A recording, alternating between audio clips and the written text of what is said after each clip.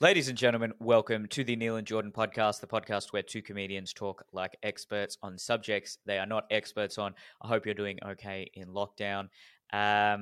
If you'd like to send us a question or a topic, we will answer that for either $10 a month or $30 a month. All the money goes to charity.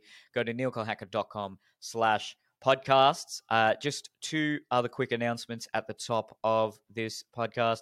I'm starting a new series on my YouTube channel called Ethical Hypothetical, where we discuss, as the name would suggest, hypothetical ethical dilemmas or quandaries with an array of guests. If you have a good webcam and a microphone and would like to be on that, then send me an email, neil.business@outlook.com, with the subject headline of ethical hypothetical guest. And the other announcement, as always, me just being extremely shameless, make sure you get that CBD oil from Crush Organics with a K. Use the code Neil for 40% off. All right. Jordan, how are you? I'll tell you one thing. I'm good. I actually am. And you know what? We're going into this later, so keep your ears peeled. But it is for the same reason that I think that you are despairing. And I'll let you sit on that, dear listener. As in, the listener is despairing or I'm despairing? You're despairing, and I'm sure the listener's despairing as well. Ooh, that sounds very juicy. We're going to talk about... What are we going to talk about eventually? Because we're going to start with a question, but what's the subject matter that you're keen on discussing? Because I want to talk about prepping for climate change, and not from a country's perspective, but from the individual. What can we do if we have a family and maybe we live in an area of Australia that is projected to experience a lot more extreme weather conditions? What can we actually do about that? But we'll get into that eventually. What is the subject matter you want to talk about today? Exactly the same thing, almost to a T, locus of control. Beautiful, beautiful. All right, well... Locust, not locust. Sorry, yeah. But yeah, go on. The locust of control. The locus of control. But that does sound like monster. A great god. Yeah, or a Japanese monster. Take your Mothra. Pick. Yeah, the locust. The locust of control. A locus of control has mind-melding powers. I like that as a... It's not scary. It's 60s kitsch, but I'll take it. Yeah. I think we need to fund that film. That's brilliant. All right. Well, this is a question from, initials J-O. Joe. Hello, boys. Ever since I left high school at the end of last year, I felt lost with no direction. But recently, after watching Jordan's videos for a few years now and seeing the impact he's made and could make in the future, I now want to do what Jordan does, independently making videos where I take the facts and opinions of people who have a good grasp on the state of affairs and projecting it in an entertaining way. I realized that to do this, I would mainly need to develop my skills in research/critical thinking, writing, and oratory skills. I have a couple of questions. First one, what are some good books you'd recommend for developing each skill? Do you think that universities, polytechs, or other kinds of institutions could help hone those skills in any way? And last question, recently I've been going to a program by a social service to help youth get their foot in the door, and I'm soon going to be hooked up with a local newspaper. Would you say that working with a mainstream news source will stunt my growth? Anyway, thank you for reading out this ramble. Both of you keep up your good work and hope Jordan doesn't commit suicide via 3 gunshots to the back of his head. Ooh, that's very specific. That's very nice of you. Yeah. It's usually 2. It would be good effort if someone managed to actually... Like, I mean, who actually falls for that? If they see a corpse with 3 gunshots to the back of the head, oh yeah, must be suicide. Do the public actually fall for that kind of shit? I don't think the public gives a fuck. That's why usually you get away with it. Because that's what happens in Japan heaps, apparently. But you know what really happens here? The way to kill someone in the West is to wait until they're on a tall building and then you say, oh my God, they jumped off. And then you wait until they run over. This is what the CIA does all the time. And then you just lift them up by the ankles, push them off, walk away. Now that's a suicide. Whoa, hang on. So you wait till they run over to... Wait, so you go up there and you say, look, someone's trying to jump off? Yeah, or anything to get them over there. Oh my God, look! And then they run over. Oh, it's just about getting their attention to go look and... Damn. Well, yeah, that's the usual. The Clintons' fingerprints are on a few of those, eh? Probably. And look, I'm only saying Allegedly. That because Alex Jones is so convinced of it that he's convinced me. Same. All right. Well, let's get to some of the real questions here. So first of all, with this question regarding universities, polytechs, other institutions, if you're looking to get into the world of what Jordan and I do, the best course I've seen anyone do, and I think has helped him the most, is actually there's a 6 or 12-month TAFE course on media production. That's all you need. You learn how to, you learn basic editing and videography skills. And for what we do, that's all you really need. Then, as anyone in this industry would know, a lot of it is just learning on the fly, actually using YouTube as a great educational tool, because editing software and cameras are just continually improving at an exponential rate. So whatever you learn in any course is probably going to be outdated within 3 or 4 years. So you always have to be willing to upgrade your skills. But Jordan, his question about books, what books would you recommend for developing the skills he's looking to develop?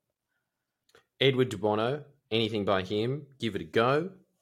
Now, the exercises that he does, I must admit to something here. I don't do them because they're shit boring. No offense to the guy, he's a brilliant man, but think of 12 alternatives for a straw. What is this, an IQ test?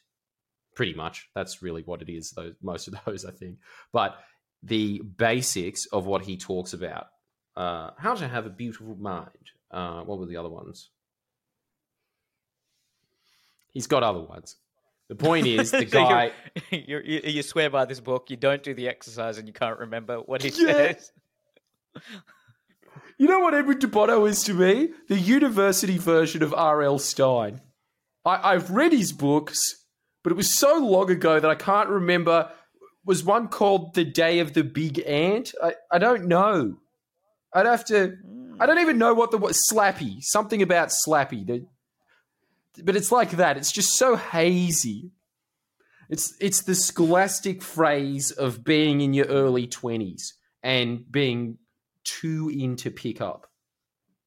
That's when you know you're too into pickup, when you're not even reading books about pickup anymore. You're just reading and generally in the field. So you're reading about how to achieve a beautiful mind and you're relating that to picking up women. Sounds like a very male brain, actually. I know. Well, let's be honest. Come on. Have we ever read anything that isn't to do with picking up? It really is. You're just really extending out from there. I don't know what it is. I think it's just when you... I'm not going to say no, because I think that's just naturally how the male brain works. You figure out how the lessons you've learned will help you in your sex life. Pretty much. And I don't think there's anything wrong with that, really, as long as it gets you to read. It was one of the most... I think we've discussed it before, but I still like it. One of the most profound realizations I ever had came from a pickup guru who said, if you look around at everything that has been built, every system, every concreted footpath... It was a guy trying to get laid? It was a guy trying to get laid. It's so strange to just go through life and think, wow, it's all an extension of sex. And he's probably a lot closer to the truth than he is further from it. We are digressing a little bit from this man's question, but we'll get back to you, J.O. But sorry. how would you explain, say, monks or men who have chosen to be celibate? That seems like a pretty, that seems like a life goal that definitely conflicts with trying to get laid, unless there's some sort of subconscious way that they're passing on their genes through their ideas rather than just biologically. I'm not sure. No, they've tried to short circuit the game, but really they are admitting that there's a game there because they're trying. There's a huge emphasis on celibacy, isn't there? But they're trying to cheat it. I think that's what's happening. Interesting take. What do you think about him in the? No comment. I don't know, but I do think sex is a huge drive for everyone. But it's very obvious with men. Okay, so recently he's going to a program by a social service to help youth get their foot in the door, and he's soon going to be hooked up with a local newspaper. My first response to that is I don't see how working with a local newspaper will help you in our field because it's a much more outdated media institution. Having said that, any experience is probably good experience. I'm sure you could still learn things. I feel like you'd learn a lot more maybe working as a volunteer for another YouTuber or a media organization that has online content. So I would be skeptical about working at a local newspaper, especially it doesn't sound like you want to do print journalism. But what do you think? No, I think Niels, you can't. First off, it's going to be training you to think like a journalist does, which is a terrible, terrible way to think. So I wouldn't be doing it to begin with because it's basically just going to justify in your mind that, yeah, no, of course. When you're talking about an entire national park getting redeveloped, the really important thing to focus on here is that John Barilaro said it's a good thing and didn't back it up with any evidence. Yeah, that's the story there. You know, like that's how they teach you. It's like, get in, what did the person say? Print it, move on. It's the opposite of thinking critically. That's a journalist. A journalist, really, in the mainstream media, is a scribe. Just how the Kings had some guy walking around and they say, I doth decree that geese have to wear pants on Tuesday. And somebody had to write that. That's you. Do you think they're just forced to do that in order to climb the ladder and hopefully get to a point where they can be the one writing the opinion pieces? I'm sure that ladder may not exist in the same way it used to, but was that the established order of things where at first you start off as the scribe, but then ideally if you appease the powers that be and the gatekeepers, you then get to have a little bit more say. But by then you've been so ingrained in that sort of institutional thinking that it's too late. Would that be a correct assessment? You won't move up if you're a free thinker. The reason that they put you in the position to do editorials is because you believe down the line what that newspaper does. Like, I again bring back to that video, how to solve a problem like Friendly Geordies. Talking to those journalists, Christo and I having a little chat to them, they do truly believe that their paper is independent. They believe their slogan. And it doesn't matter what evidence you put in front of them. The fact that you're sponsored by banks, the fact that Peter Costello is on your board, the fact that you are owned by Channel 9, the fact that you have Liberal Party fundraisers in your headquarters. But our chief editor said that's not a good look. That's the same as not being biased, right? You know, to get to that position, you have to be so deeply indoctrinated that you believe the slogan on the side of a bus. You are not going to learn how to think critically being a journalist. Strong words. Sounds like we both suggest you don't work at the local. Yeah, don't do it. Apologies to whichever this local newspaper is. Could be a great one. Yeah. Well, actually, the Northern Territory Weekly. I mean, it's not even a local paper. Oh, it may as well be a local paper if it's with the population main paper in the Northern Territory. There's like basically the side from the Northern Territory. Thank you for doing so. But yeah, as Neil points out, your population is probably the size of Miranda. So what's the point of you, really? You're not even big enough to be a state. You get all the payouts coming. Neil and I don't even go to you. Yeah, what have you got? Darwin, Alice Springs, and what? That's it, right?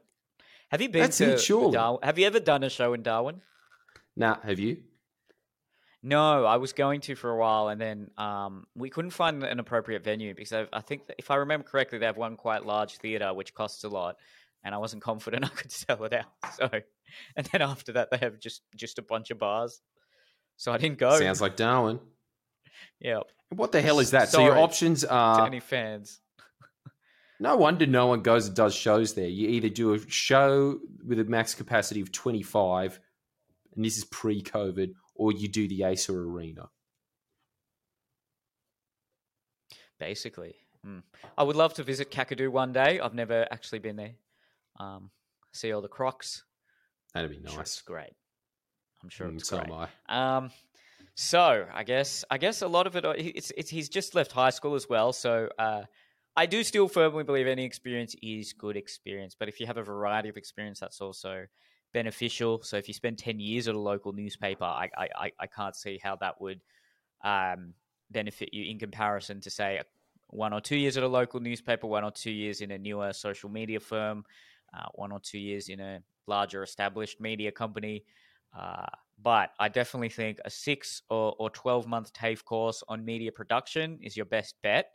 You don't need to do a 3-year degree in media. I firmly believe it's a waste of money. If you want to do what we're doing, and having said that, you don't even need to do that TAFE course. I'm self-taught when it comes to editing, and there are plenty of ample people that have very proficient videography skills. So I hope that answered your question, Jo. Like I said, well, yeah, Jo. Just as a general piece of advice, I don't think that you should even be looking for internships. I went down that path. I think I wasted years doing it. I think what Neil did, which is pretty much fresh out of high school, start YouTubing. That's what you should do. The only other additional piece of advice that I would say hone in on is go to your local library, pick a topic that you're interested in, pick out any books in it that you look interesting to you, and start reading those. Don't worry about internships. Fuck it. You want to be of use to this country. You have an interesting mind.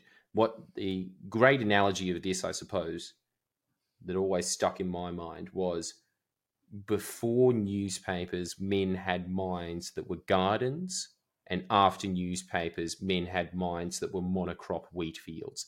And I see it over and over in my own comments. Say when people say, you don't criticize Labour enough, always with the you, I say, all right, what should I be criticizing them on?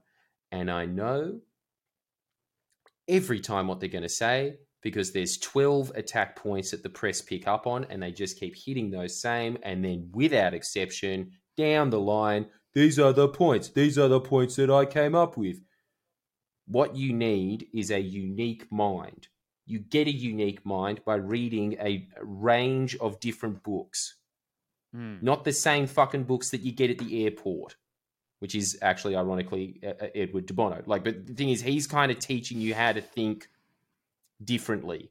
So there's use in that. But most of the books that you read they're the same books. Most people are reading the same books, but there are libraries with hundreds of thousands of books. Some of them will be shit, but you will find gems every now and then.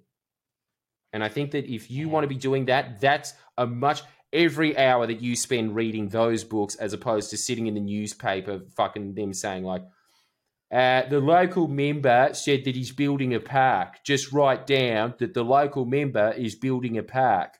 You're not exercising your mind. You are training your mind to be a wheat field. So that's my little piece to it. I like it.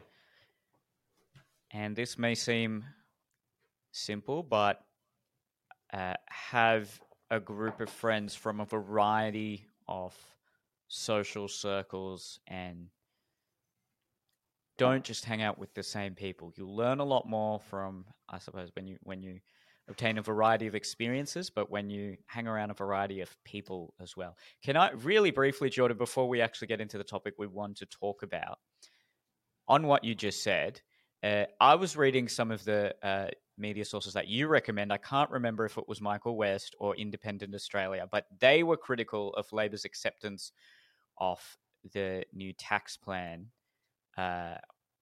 What is your opinion of that? I'd be interested. My opinion of that is stop your bitching. And I will always say that to anyone that it was just like, you sold out on housing. They gave you 2 opportunities in 2 elections to vote against that. They also did that the same with the GST when they said they accepted it. They ran against it twice. After a while, you realise you're not going to win an election if you do that. So what they have done is an analysis and realise if we do anything on housing, we're never going to win that election. The housing lobby groups now are even more powerful than the mining industry. Some people say, at the very least, it's like 1 and 2. Can I just jump in there really quickly? Is this tax? Because the way I understood it is that the marginal tax rate for Australians for a certain portion of it, I think in that sort of upper middle class bracket, is that's lowering. Are we talking about the same thing? Is that sorry. There was 2 things that people were pissed off at. They were pissed off at them dropping negative gearing, and I think they also dropped capital gains. I'm not sure. And then the other one was that they're approving tax cuts. But the whole thing is, you really don't understand what's at play here if you're bitching about those things. It's just, again, one of these things of like, it'd be in an ideal world if everybody just invested in hydrogen and we just made an economy based on universal basic income. These are just stupid, floaty ideas that you hear in YouTube circles and just constant idealism bullshit. The reality is you're not going to get elected if you don't do those things. And the importance of being elected just on basic things like making the government function, it has just been so pulled back after 10 years of the Liberal Party being in that, as we were talking about in another podcast, the privatisation of the government over the last 10 years is atrocious. It has made it completely ineffective. Like we're really getting to that precipice point where we are creating a shell of a government and replacing it with external private consultancy firms that are running the country instead. There are big things that need to be addressed. And even just putting those things back into the bureaucracy as opposed to spending tens of billions of dollars on these consultants extra. Like, for instance, I just read that, how Scott Morrison and the Libs are always saying, we need to cut back on red tape. Their government costs twice as much to run as as Kevin Rudd's did. And it's because all of it is privatised. It's because they're just putting everyone out on just these little temporary contracts to freak them the fuck out. The other big problem about that is the fact that they're all externalised. Nobody actually knows how the government functions anymore, and that's a deliberate design because they don't want the government functioning. So there's all these big things that are changing, and then everyone just bitches and moans about negative gearing, improving tax rate. It's the same thing with the Liberals. The Liberals cannot get elected if they gut Medicare. That is something that the Labor Party installed that they are never, ever, ever going to be able to properly, comprehensively touch. They can fuck around it with the edges, but that is something that is just there. For the rest, as long as Australian society exists, it's there. I think that the Liberals, conversely, have done the same thing to the housing market, which is fucked, but that's the reality of the situation. Sorry about that. And I think it's the same thing when it comes to lowering taxes. You aren't going to get elected if you have pissed off all of the people in the bracket with access to lawyers, with access to groups that they are engaged, educated people. They're going to be sitting there and they're going to be spreading that message. Fuck these guys. Yeah. It does seem rather hypocritical to be calling Labor a bunch of socialists while they're approving a tax cut. I know. It's a common case, you know? It's whatever you want it to be, but it's just the raw reality of governing is a lot more straightforward than these namby-pamby ideas that you hear from a lot of these commentators. Sorry. No, that's great. I wanted to get your opinion on that. So, prepping for climate change. Yeah, this is a good move. This is a deep rabbit hole. From the books I've read, it's fair to assume that more extreme weather conditions are imminent, or it's very likely that they're imminent. Australia will be experiencing more days in summer that are above 40 degrees Celsius, a longer bushfire season, less than optimal weather for agriculture. When flooding and rainfall does occur, it will be a lot more intense. So what do you do if you are our age, in your 20s or your 30s, and this is projected to worsen as we age? What are some strategies you can employ as an individual, or if you have a family, you obviously want to give your children the best shot at a healthy, happy life as they're growing up? And what are some realistic strategies as well? Because I've heard a lot of big tech billionaires are doomsday prepping, and they're purchasing underground bunker apartments, or they're actually purchasing large swaths of land in New Zealand, because it's projected that New Zealand won't be as adversely affected by climate change as Australia. From what I've read, the Australian climate will basically become, well, it could even get to a point where it's uninhabitable near the end of the century. These are projections. We don't 100% know what it's going to look like, but it's fair to keep this in the back of your mind. If you are our age, all of Australia is going to be uninhabitable? No, I don't know if all of it's going to be uninhabitable, but sorry, I misheard. A larger portion than already there's a massive desert in the middle, but a larger portion of Australia is going to become uninhabitable. Where did they say it was going to be okay? It also, look, we don't know what the technology is going to be like in 50, 60, 70 years. So mass improvements in technology could actually make places that would otherwise previously have been uninhabitable, habitable. But all the major population centers, this is a book called Sunburned Country, and it was a while since I've read it, but since after this report came out, my interest in this has reemerged. We're looking at a lot more sort of really horrendous extreme weather conditions.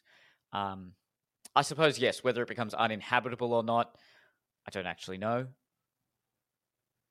But there are other fears, like could, supply chains for food and agriculture become disrupted, and it could legitimately be climate refugee crises from, large population centers in Southeast Asia. It could be migrating southward.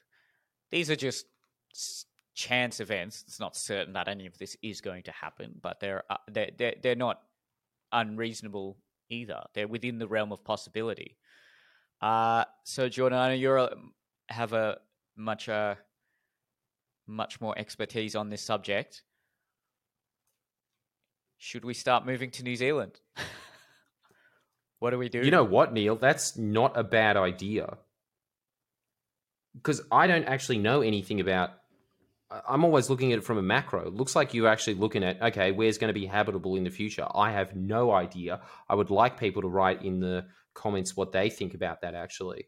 I can tell you about things that you can be doing to your own house, but I didn't even know that they were projecting that most of the regional major city centers that we're looking at are going to be... Look, as you said as well, these are the big supply chain things like food and stuff. They're going to be massively disrupted.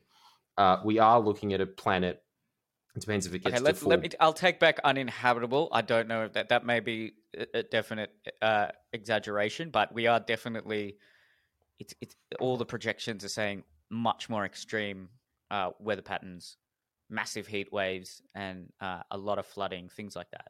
Much longer bushfire season, all of that sort of stuff.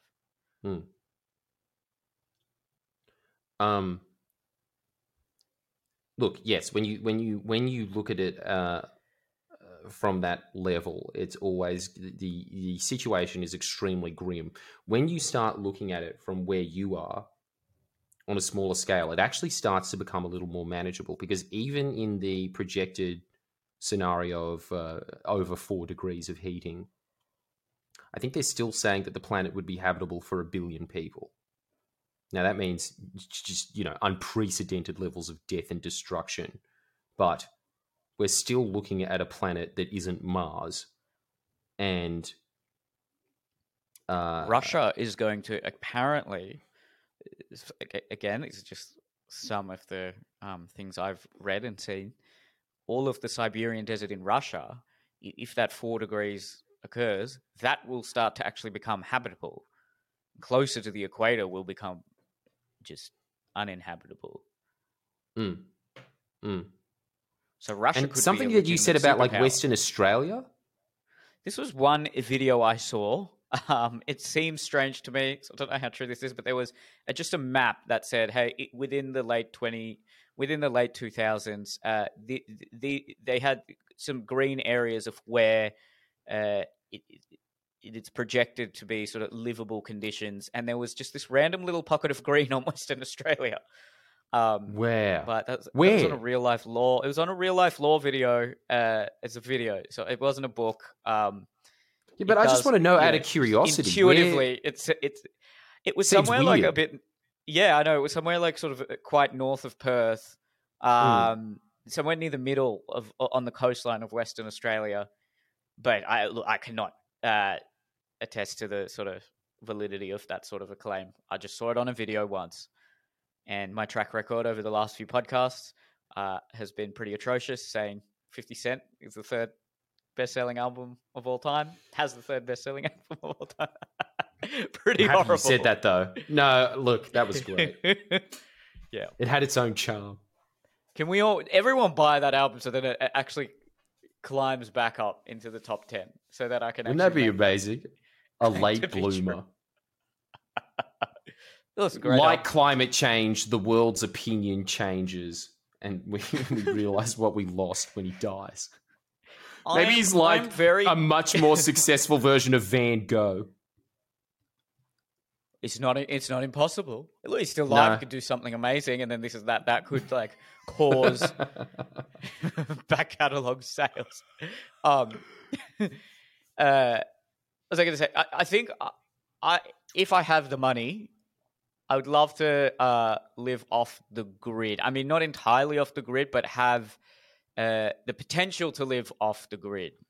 So just enough of a food supply that could last, a couple of months for myself. And then if I do have a family, things like rainwater tank and just generators, have some sort of safety measures in place where if, touch wood, there is some sort of disaster, there's something like a solar flare could occur. And these apparently occur. We're due for one in the next 20 to 30 years. And it's estimated that if a bad solar flare occurs, it could just wipe out a lot of the electricity grid. And it could take months to bring it back up to speed. Now, in that time period, it would just be anarchy. It could be just total chaos. So I think if you have the resources, if you have the money, I don't see how it hurts to have those sort of contingency plans in place for yourself and your family. And if you have the money, your friends, and even a whole community of people, if possible, I can only imagine this could be done regionally. I'd imagine this would be quite difficult to do if you live in an urban center. But there's something about being self-sustainable that, regardless of climate change, that appeals to me. So it's just about actually doing that. There's a lot of people that actually live that way. And it's not, it would take a lot of work, but it's also, it doesn't seem that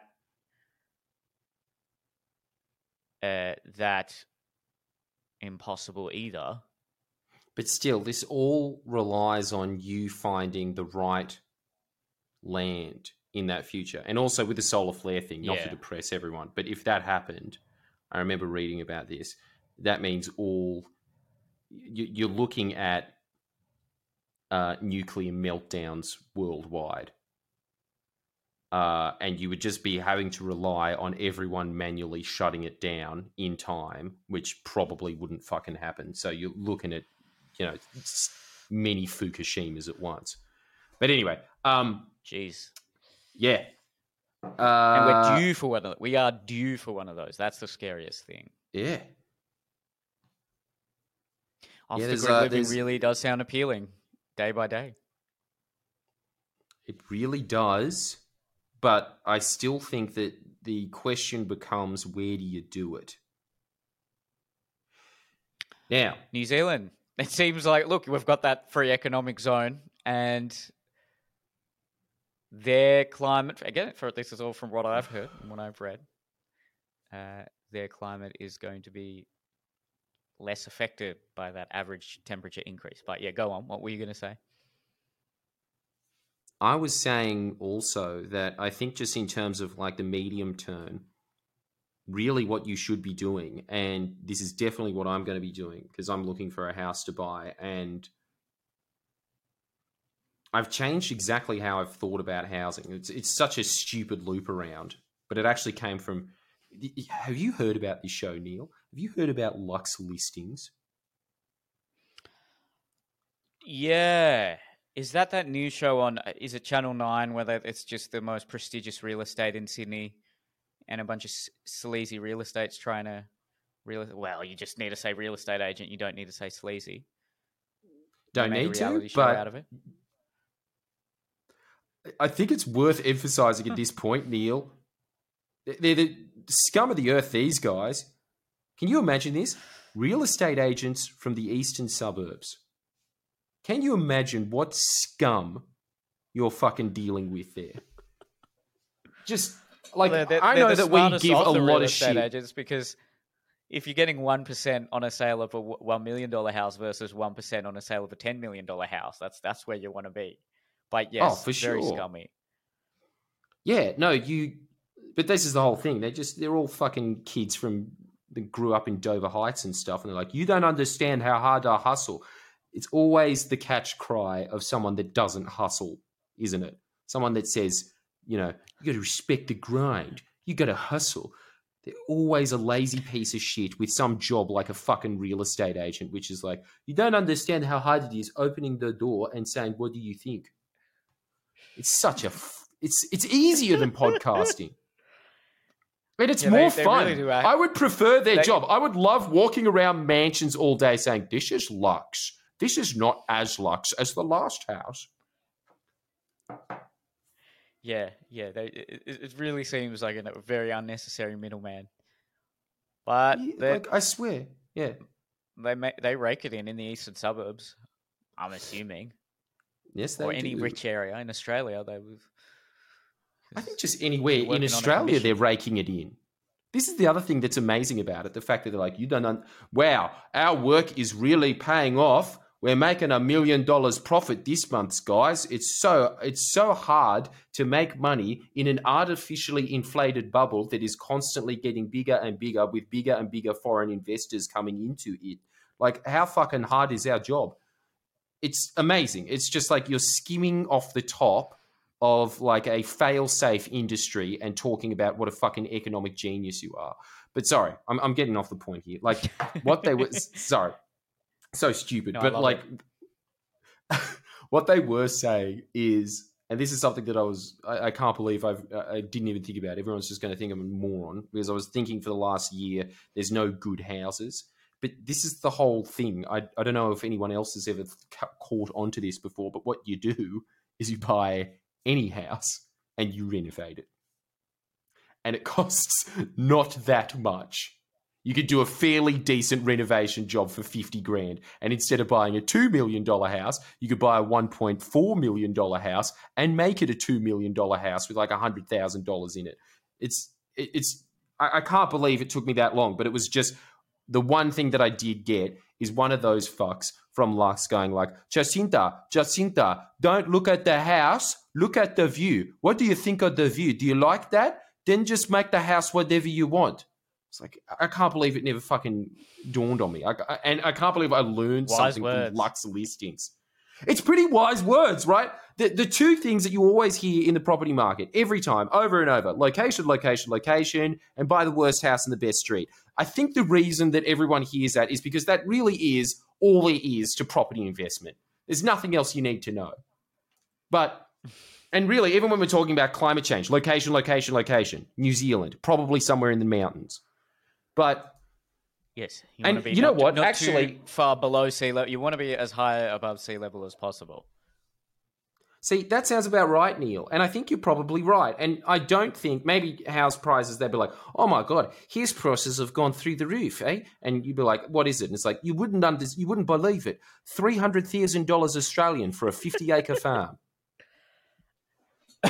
Don't you reckon? Don't you reckon, like, if you looked at it, they would be complaining. Being like, oh, there was a shut Kiwi accent. Yeah, but look, you obviously mastered it. You're way better at it than me, but... No, I can't do it. Apparently my Kiwi accent sucks. They're always commenting. And I'm like, look, be happy that I included you, okay? You're a fucking little island in the middle of nowhere. Even though you're probably my future home, but... I think actually they're right, though. Like, at the very least, maybe it's a good idea to look into an investment property there if you can afford it. And I honestly think that it'd probably be... You know what's a way better idea than getting a piece of shit apartment in Sydney that's going to fucking crack and crumble in on itself because of like our terrible, again, the privatization of like safety inspections and shit like that, which is a much bigger problem than you would think as well. I think we're up to 85% of apartments built in the last 10 years are just crumbling in on themselves slowly. Much better investment would be just get something in New Zealand. Much better. Just some pissant town. I mean, China's doing the smart thing, and they're offering above market prices for Australia's productive assets. So they're not really just like going into the speculative markets, but they're actually buying farms and ports and things that actually that have a real tangible value to them. And it's not just like that high-end market where high-end art where people, I think that's worth 100 million, therefore it's worth 100 million. There's some sort of, there's some sort of product or service that they're investing in. Yeah, man. I mean, that's just what any good investor does, though, right? Like I honestly, you know what I'm really starting to understand more and more the older I get? There's so many bullshit spinners in the world, but life is actually pretty straightforward. Just like what they were saying there. What's a good investment if you could afford it? A port. A port would be a fucking brilliant investment. No matter where it was. If you could afford it, it would probably turn money, right? I think it's, as you're saying, there's a lot of just constant hype and people trying, but these things come and go. There's some things that'll just stay there and they will make money. And yeah, your New Zealand idea is great. But sorry, back to the... I thought you'd be able to, because it's interesting how you've thought about this a lot on a macro level, but I thought you'd also have a contingency plan in place for when you're in your 50s or 60s. But... No, Christ, well, no. It'll be very interesting to read the comments on this one. Wouldn't it? I really want to know your guys' ideas on what you're prepping, because it's even great that you're even thinking about it, Neil. But Canada, they say Canada and sort of northern areas of a lot of southern areas of USA. I mean, California's already facing a lot more wildfires. Florida, they project, could be completely submerged. Again, a lot of these, look, we don't know that these are all definitely going to come true. But I just feel like it's better to be safe than sorry.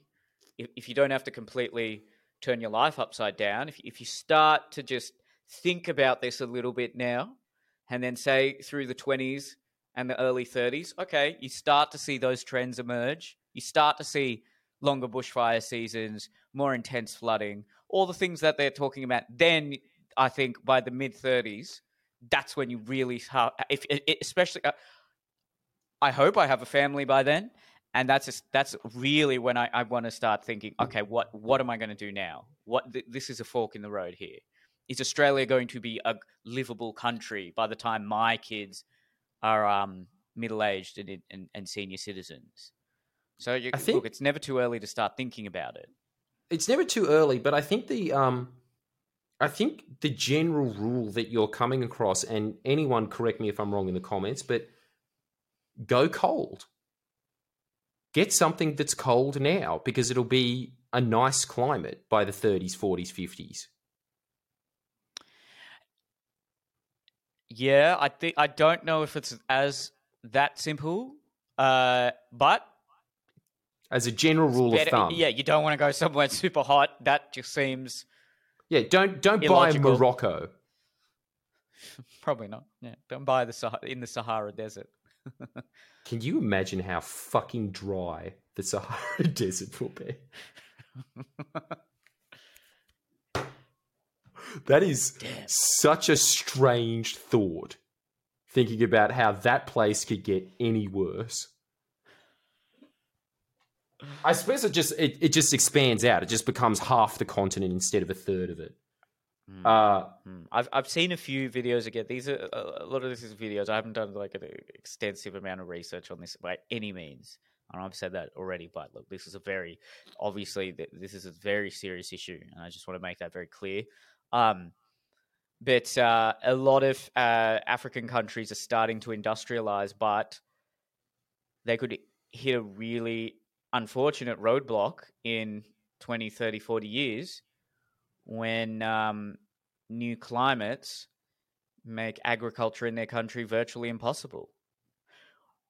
Whereas I hear sort of those northern parts of Canada and a lot of Russia may actually become arable, and there may actually be an optimal climate for farming, and there could be just massive amounts of refugees, from southern USA and Central America going further north. Some of the northern American states apparently will be quite livable.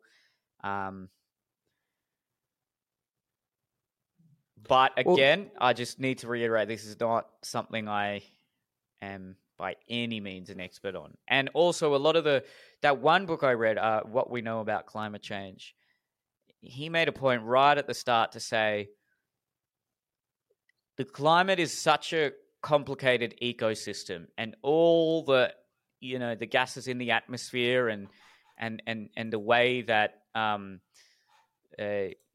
forests and water temperature, the way it all interplays, it's impossible to accurately project exactly what's going to happen because there's all sorts of flow-on effects. So a lot of these are their best projections, but they're by no means set in stone. No. But as I now think back on it, the general rule of thumb was you want to be buying in Victoria and Tasmania, which again makes sense. And they're right, obviously, but I think that people generally have the idea that, look, again, nasty hoarded advice like location, but that's probably the right way to go. I think also when it comes to it, I think you would just be doing a massive service. First off, in terms of just the basics of trying to prevent as much as you possibly can, what you can do on a personal scale, tell as many people as you can to switch your super to an ethical super fund. I like Future Super. In fact, actually, I was listening to a bunch of people saying that their returns when they went to Future Super were so much better than their original super fund. And this is even with, it's got a slightly higher thing than one of those nasty hoarded ones like Colonial First or something where they can charge, say, 0.8% or something. They charge 1% or something. But because I got so many people to go into it, they actually reduced how much they were charging by 14%, and they will keep reducing it. It's just that they're a small, but they're a small industry, so they're doing it. But like we divested $200 million out of fossil fuels by doing that, right? you convince all of your friends to do that. It is a better return for you, even when you factor in the fact that you're paying more. It's just because they're investing in these things, and these are boom industries. You can't invest enough. We're talking about transforming the entire grid globally. You can't invest enough money into that. Also, sustainable agriculture, all that kind of stuff. That's the first. The second one, obviously, switch your power to something like what's it called again? PowerShop. PowerShop, cheaper than your current energy bill anyway. They offset all of your energy. That's something, again, that we can collectively do. Neil and I can do this because we're talking to an audience, so we can remind people of that. Ecosia, switch to Ecosia as your search engine. You're just planting trees when you do that. When it comes to your own house, I truly think that this is the thing that you do. When you buy a house that is cheaper than what you can afford, and then you spend that extra money on doing it up. And when you're doing it up, you make it more ecologically friendly. And I'm telling you, because I've been looking at these houses, they are a lot better walking into. They look better. They feel better. Like, for instance, one that I went to recently, instead of the floor being carpet or wood, it was concrete that they had lacquered. The reason that they do that is, and it looks cool. You can make that look really modern, right? But the reason that you're doing that is because you're reducing your power bill. Not only are you reducing your power bill, but you're insulating your house. So when it is 40 degrees in your house, it'll be 30 just because of that. Not that much of a change, but still, there'll be a big change because you're doing those things. Houseplants actually can cool a space of living by up to 10 degrees. Isn't that incredible? And I truly do think they make the house...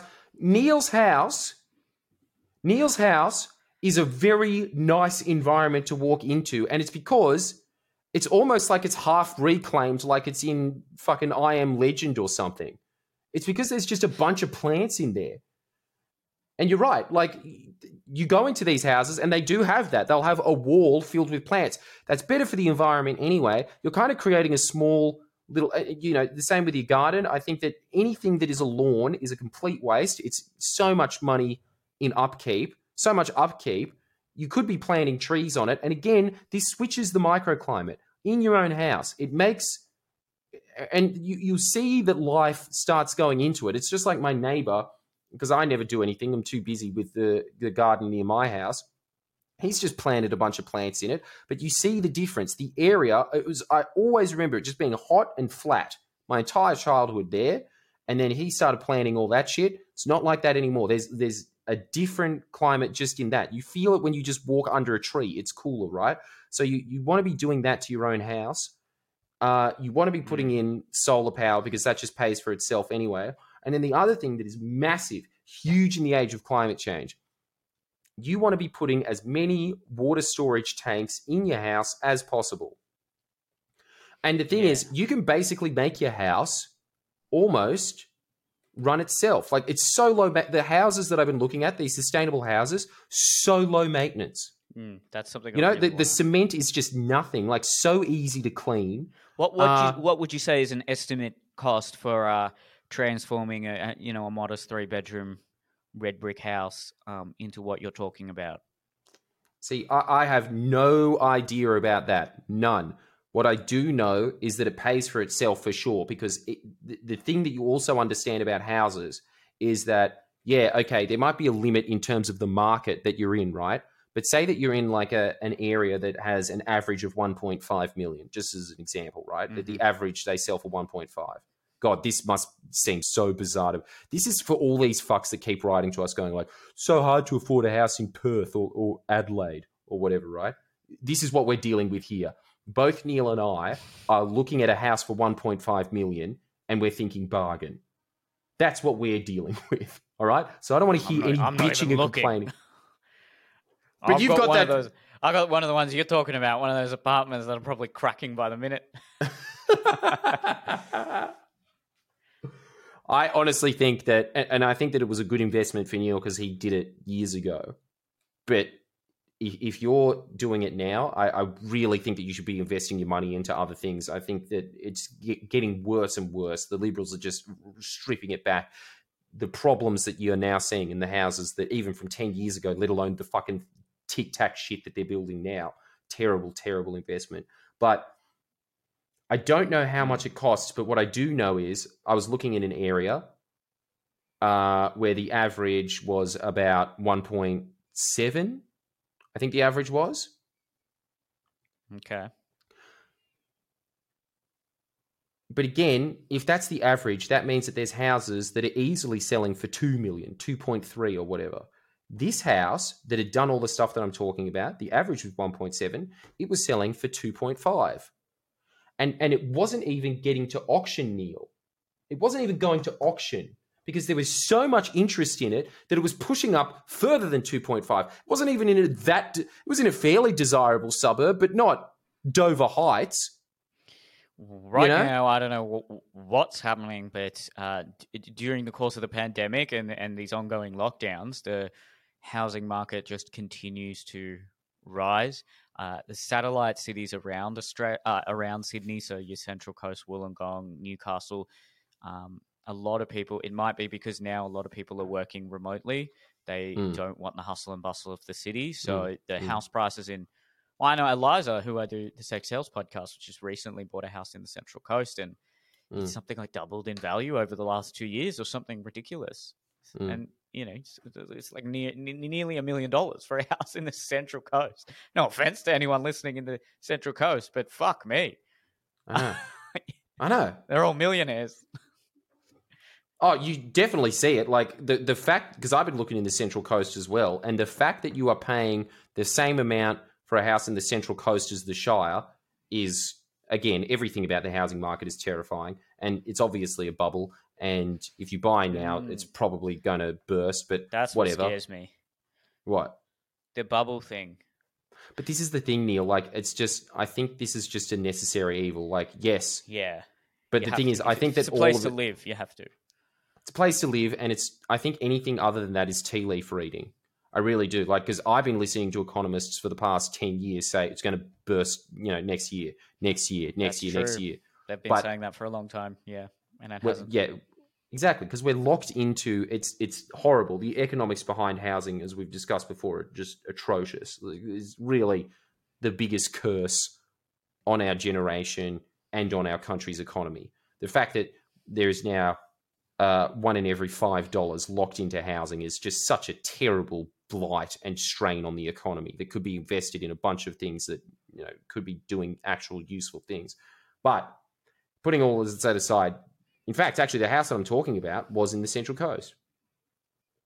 It was a nice suburb in the Central Coast. Average in the Central Coast. Yeah, it's a good suburb. It's a good suburb, but it's not like the best.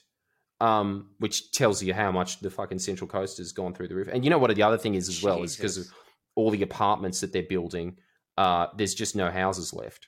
So everyone, like, what used to be the Shire is turning slowly into Zetland, and what is the Shire is becoming Gosford. They say Perth is now the most livable and affordable city in Australia. That's depressing. There you go. Shout out. Maybe Darwin's next, hey? What else? Alice Springs? Oh, I like man. Alice Springs. I've been to Alice Springs a few times. Yeah, so have I. What the hell? But I've never been to Darwin. What the hell is that about? Why have we been to Alice Springs? I visited Uluru when I was younger. That's why everyone goes, isn't it? Yeah, whereas what's there at Darwin? There's Kakadu. I think that's not even that's near Darwin, but it's not part of Darwin. I don't think. But yeah, I don't know why you'd even go to Darwin. What's the tourist destination there? Anyone in Darwin listening? What do you? What is the to-do list when you visit Darwin? I know a guy who used to live there.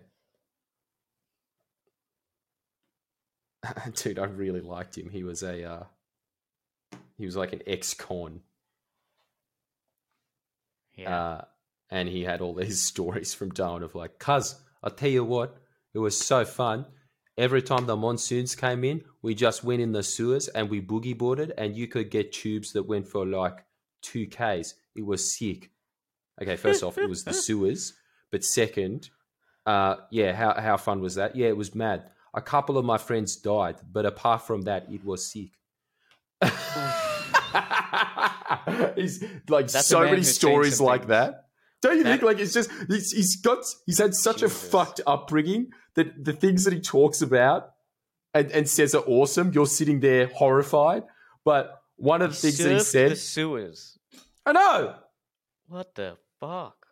I know. Are there? Well, I guess there must be waves in the sewers.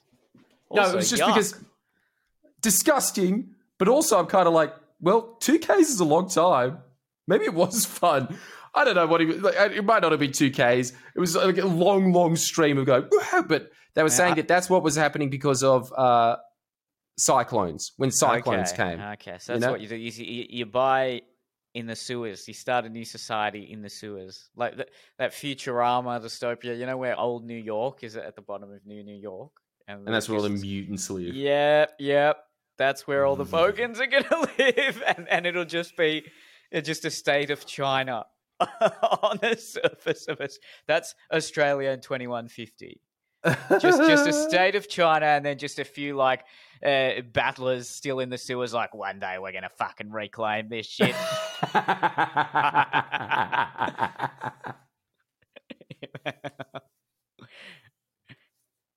You know what? It's probably not that far from the truth either. As you're saying, it probably would be more desirable to live in a sewer. That's such a grim future. Yeah. Damn. You get on the first, and they wouldn't even be able to surf either. And cyclones wouldn't even exist probably. Oh no, they'd probably be. Yeah, they'd come every now and then they'd wipe out everything, and it'd be Noah's Ark. Yeah, with the Australian rebels will be like the Taliban of like Australia in the 2150. And then one day when when like China slowly loses its sort of cultural stranglehold, like they'll have their own cultural revolution, and then people will become all these like Chinese soy boys, and then that's when the Bogans will come back out of the sewers. Like, it's fucking time, cunts. Let's take this shit back. That is a novel to write. Well, it's pretty much just tomorrow when the war began, isn't it? Yeah, like, let's be honest, it was such a metaphor for China. It was so obvious. They never said who the enemy was, but the whole time you were saying, just say it. Like, there's two options here. Is it Indonesia or China? Which one are you talking about? That's the other thing. Apparently, China is not looking that the climate will, if the projections are correct, there could be an exodus of climate refugees from China, and that could be a big obstacle in their quest for world. Well, I wouldn't say prominence. But again, a lot of this isn't going to come to the fore till I guess the latter half of this century. But like I said earlier, if I start to see over the course of the next 10 years, if I can see those sorts of trends emerging in Australia, more very serious bushfire seasons and things of that nature, something I'd seriously think about in my mid-30s, relocating. Or the other thing I think about is like if you go rural in Australia, you do face the risk of those longer bushfire seasons. But if you live in the city, you sort of are generally much more reliant on the grid and sort of food supplies. And ideally, if you can sort of live near an urban center, but I don't know, maybe have some sort of a self-sufficient food source, whether it's even just a vegetable garden or something like that, that seems pretty reasonable and also achievable. And one of those eco houses that you're talking about, that seems like a pretty reasonable medium-term goal. I think that you're right. I think that you can definitely do that on the outskirts of some towns. I would be looking at Victoria or Tasmania. Also, the fact that there'd be so many people going there, like the value would go through the roof anyway. But hello, Hobart. Let's go. I'd rather live Where's in the place fucking... with the casino? Nah, it's the other one, not Hobart. Fuck, what's the... Oh, Launceston. Yeah, Lonnie. Have I told you this story about my show in Launceston? Like, it was booked in for this theatre, and then I just didn't sell enough, so that they like put a bunch of seats in the fucking bar, and everyone was like, "What the fuck?" I'm very sorry for anyone who came to that show. Like, I just I advertised it and everything, but look, didn't get the sales. It happens sometimes. Thank you for still coming to the show, but it was still like a pretty decent show. But yeah, it was it's a good story. Yeah, look, it is a good story. It's just I've got too much empathy for it. It's just such a brutal feeling, isn't it? Yeah, it can be. Yeah, that's the worst when you're like just waiting to get on stage and they've just put it like a makeshift fucking box there as you stage. Oh, God. Can't handle it. I mean, I could have done the theater, but that would have been even more awkward. It's like a pretty big theater there, a couple of hundred, and there was like it's like, look, 50 people, you can do a good show to 50 people, and like proportionally speaking, that's actually, if I sell 50 in Launceston, that's probably in proportion to the population, that's probably more than selling 1,000 in Sydney. If you actually look at it that way, so it's not like I actually did that bad, but yeah, in just some of the smaller cities, it's just it's hard to find the appropriate venue. You usually have like I know in Hobart they've got that one. Apparently, it's the oldest. There's a theatre in Ballarat and there's one in Hobart. One of them is the oldest theatre in Australia. I can't remember which one. They're both quite old and they're both beautiful. I have performed in both. I haven't done my own show, but I've sort of been in a feature show in both, and they're gorgeous. They're great theatres. But anyway, yeah, I might be living there in the 2040s. Who knows? Isn't that a crazy thought that'll become... Damn, Launceston will be Australia's Sydney. Fuck. Imagine if Tasmania is like the last... it's like the Kabul right now. Oh, that's really sad what's happening, by the way. But... If like Tasmania is like the last place that China for some reason can't take over, and then there's just like there's like a wall of people around, and there's we got to hold on to the Australian culture. It'd be so easy to invade. Such an unlikely scenario. Is like, how susceptible are you there? Unless you have the most pimp navy in the 1600s, it's indefensible.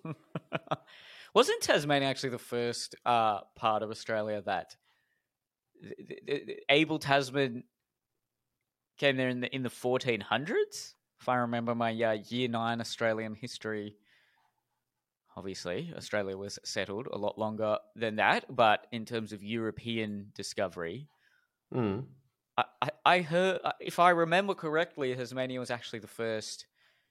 Fuck, he really missed a big landmass, didn't he? It's just like, how the fuck did that happen? Oh, I found this massive island here, but you just missed that other big fucking giant thing. Because if he's going from the Netherlands, he must have just circumnavigated the whole of mainland Australia and just missed it, as you do. Like Christopher Columbus as well. Like, oh, I'm looking for India. Yeah, look what I found. Man, these guys were like okay, I'm looking for India because no, I fully back Christopher Columbus. He did exactly what he was supposed to be doing, which was finding an alternate route, and then he bang smacked into like one of the biggest fucking continents on Earth. Right? That's fine. But Abel Tasman has no excuse at all. How did he miss Australia? I really need to know that now. That is... Let me Google this. Because that is like Google. Christopher Columbus finding Hawaii. Oh, you know? Okay, so it wasn't the 1400s. It was the 1600s. 1600s, yeah, 1600s. did Abel Tasman miss Australia? As it was, the wind blew harder and Tasman acceded to its wishes, abandoning his plans to continue north, going east instead. In doing so, he fell short of a giant prize, becoming, with certain historical caveats, the man who discovered Tasmania but missed Australia. Okay, Man, you fucked up. How did you miss that? Wow. An unbelievable feat, really. God, that's so strange. Actually, dude, did you hear about this? Have you heard about that? That shipwreck around the same time. It was Dutch East India Trade Company. I can't remember all the details, and I'll definitely get some of them wrong. But just as a quick overview, it has to be one of the most harrowing tales I've ever heard, which was that there was this ship that I can't remember where they were going, but it was the Dutch East India Trade Company. And so kind of like planes today, they'd have a cargo of all this expensive stuff in it, but they'd also take passengers as well because they had the room. So they were taking them. It got wrecked on the west coast of Australia along these islands. And then I looked at the islands on Google just to see what it was like. The islands were despicable. They were. It kind of just looked like maybe it was dead coral and was once a reef, and they're just kind of flat in the middle of the ocean. So they crashed into that. They went there. This is off the coast of Australia. Sorry, west coast of Australia, and they were on these islands, and they were just flat, and it's constant wind. Because it's caught the same winds that push them onto it. So it's just harrowing wind all the time. Really cold. No water. No food. They go there. One guy that was just a complete psychopath, took charge. I can't remember how. I think he ended up actually killing the captain that was in command. And he just set himself up with a bunch of goons as the king of the island, I suppose. He sent the soldiers that were on and he said, hey, how about you go to a reconnaissance mission over on this island? We'll take you over on a boat. It was too far to swim, but they could go by boat. And they had no intention of taking them back. And so they just stayed on the island. But that island had wallabies on it. It had some root vegetables and it had water. So they were fine. They were just hoping that they'd die and that they'd just have all the supplies on the ship. And because they just realized after a while, fuck, no one's coming, we could probably have enough supplies for everyone here, but probably not. So they just started killing people over time. They come up with trumped up charges, go into their tent, slit their throat. And by the end of it, there was hundreds of people there, and they just kept picking them off one at a time. And then one guy actually did swim. It was fucking grim. I think one guy stole a boat or something, went over to the soldiers and told them what was happening, and they thought, fuck. So they started building a fort. They couldn't go over and save them. They were outnumbered, and they had all the guns and everything. But they built a fort, and, after a while, it kind of caught wind that they were going to get rescued. But the whole time, people just kept getting picked off. Like, the women started just being their concubines and stuff in their own little tents while they were just going around, like, just randomly in front of everyone, would just slit someone's throat and just be like, who wants to be next? It was fucking scary. And anyway, and so this is the Dutch. The Dutch. And then they tried to take that island that they had fortified, and they couldn't get a grasp on there. And so they had created like a makeshift boat, I think, or something like that as well. Or maybe they had one boat, can't remember. But they just kept getting rid of them until finally the guy thought, no, we're actually going to have to storm this boat. Otherwise, when the rescue ship comes, we're all screwed because of how brutal we had been for no reason other than we wanted extra rations, I suppose. And so they tried to take that island, and they did it 3 or 4 times to no avail. And then the last time they got really serious about it and threw everything they had at it. And they were about to storm the island. And at that exact moment, they saw on the horizon the rescue ship from the Dutch, And so they both just swam out to it or rowed out, I can't remember, and came at the same time. And luckily, it was the guys that were on the fort that got to the ship first so they could tell their side of the story first. And then they went to that island. They made some makeshift gallows, and then they hung all the cunts that were just picking people off one at a time, rescued the survivors, of which there was, very few at that time, took them back. And that was the first European structure in Australia. Gallows. Isn't that a brutal start? Never heard It's a harrowing tale, and I can't even remember how to get people to go look at it because I can't even remember what the tale was, but you really should look into the detail of it.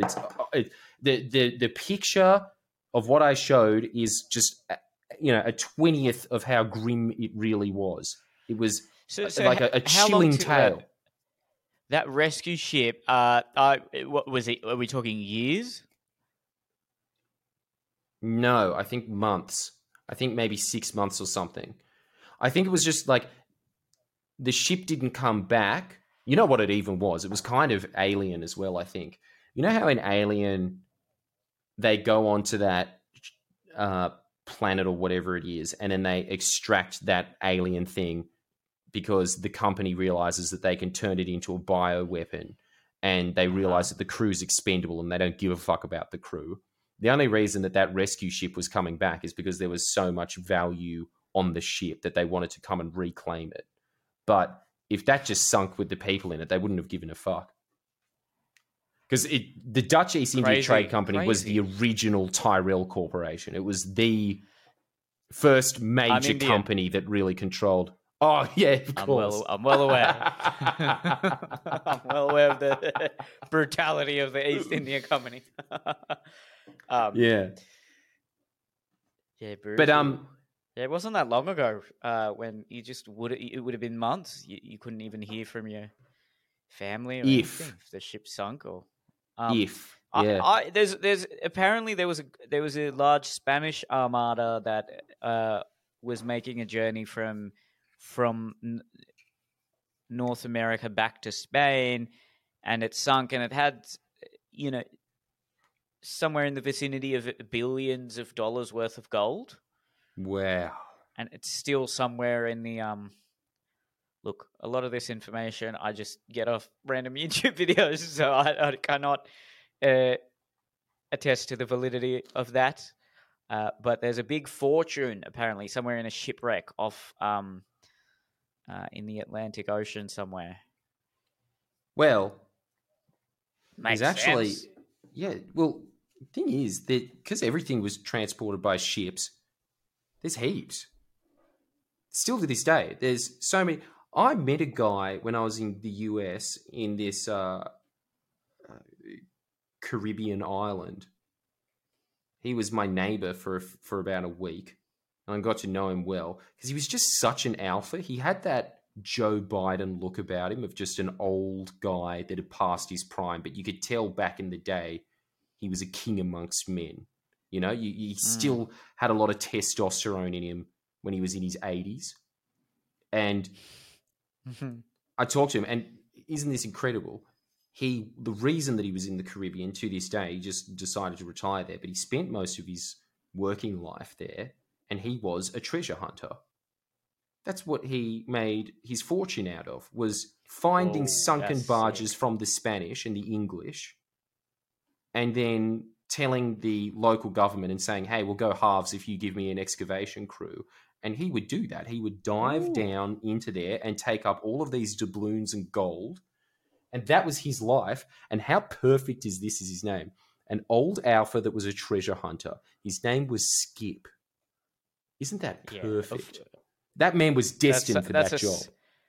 That's a man who's been on a lot of sea voyages and seen some things. Yeah. Haven't you, Skip? Wow. I wonder if in 100 to 200 to 300 years, similar sort of conditions will play out, but in space, where we won't have the technology to properly map out our solar system, or hell, even our local group of stars, and there'll be space pirates, and there'll be just colonies on various planets and moons, and people will be sort of colonizing different moons, and we won't have a proper map of where everyone is, and completely new cultures, and even it could even be species emerge because we'll have genetic engineering technology. Could be the world in not that long. It's a horrifying thought. Years.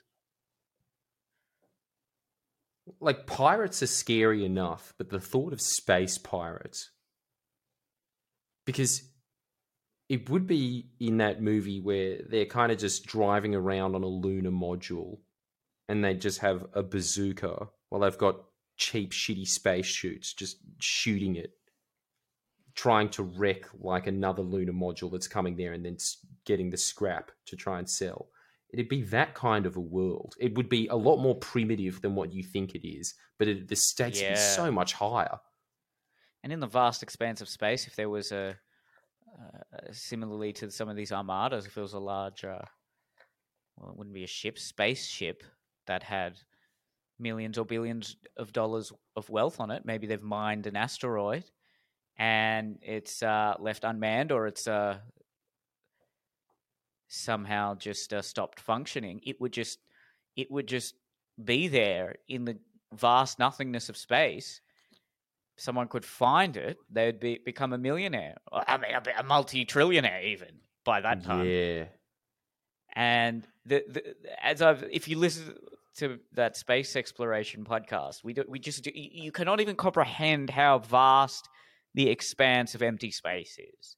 All those models of the solar system they're not even close. Where you have the sun that's about the size of a soccer ball and an Earth the size of a tennis ball. It's nothing like that. The sun is a soccer ball in the middle of a football field, and on the 10 to 20 meters after that, the Earth it's something like a pea. Yeah. This is how large we're talking. And then the projected ninth planet, which they haven't found yet, by the way, so now they're not sure if it even exists, somewhere like it's kilometers away. The closest star to that soccer ball in the middle of a fucking football field is like halfway across. When they were doing this to scale model in America, it's like in a different state somewhere. I mean, it's obscene, the distances of space. We just cannot comprehend it. But I think so finding it would be so much more resource intensive. Yeah, but it would be. Well, it could be. And it wouldn't just stay there, Neil. It'd get sucked into like the atmosphere of, say, Jupiter or something, and then that's the end of it. If there was a large body near it, that the gravitational pull of that body would pull it in, but that's a big if. We're talking about cosmic distances here, but I mean, it's and then it could take years for it to actually be pulled in by the gravity of anything. And sometimes the gravity can pull it in, but then it just actually, it sort of does a elliptical orbit and doesn't actually get fully sucked in. Yeah, space is just really is the final frontier. It's fascinating. But let's wrap that one up there. That was a enjoyable discussion. Obviously, our breadth of knowledge on how we could personally contend with the threat of climate change is limited. So by all means, let us know in the comments what you may be planning to do or what you think a good strategy would be. And thank you for listening, guys. Get that CBD oil. Use the code Neil, crushorganics.com. And send in a question, Neil, colehacker.com/podcasts. See you next time. All right. See you guys.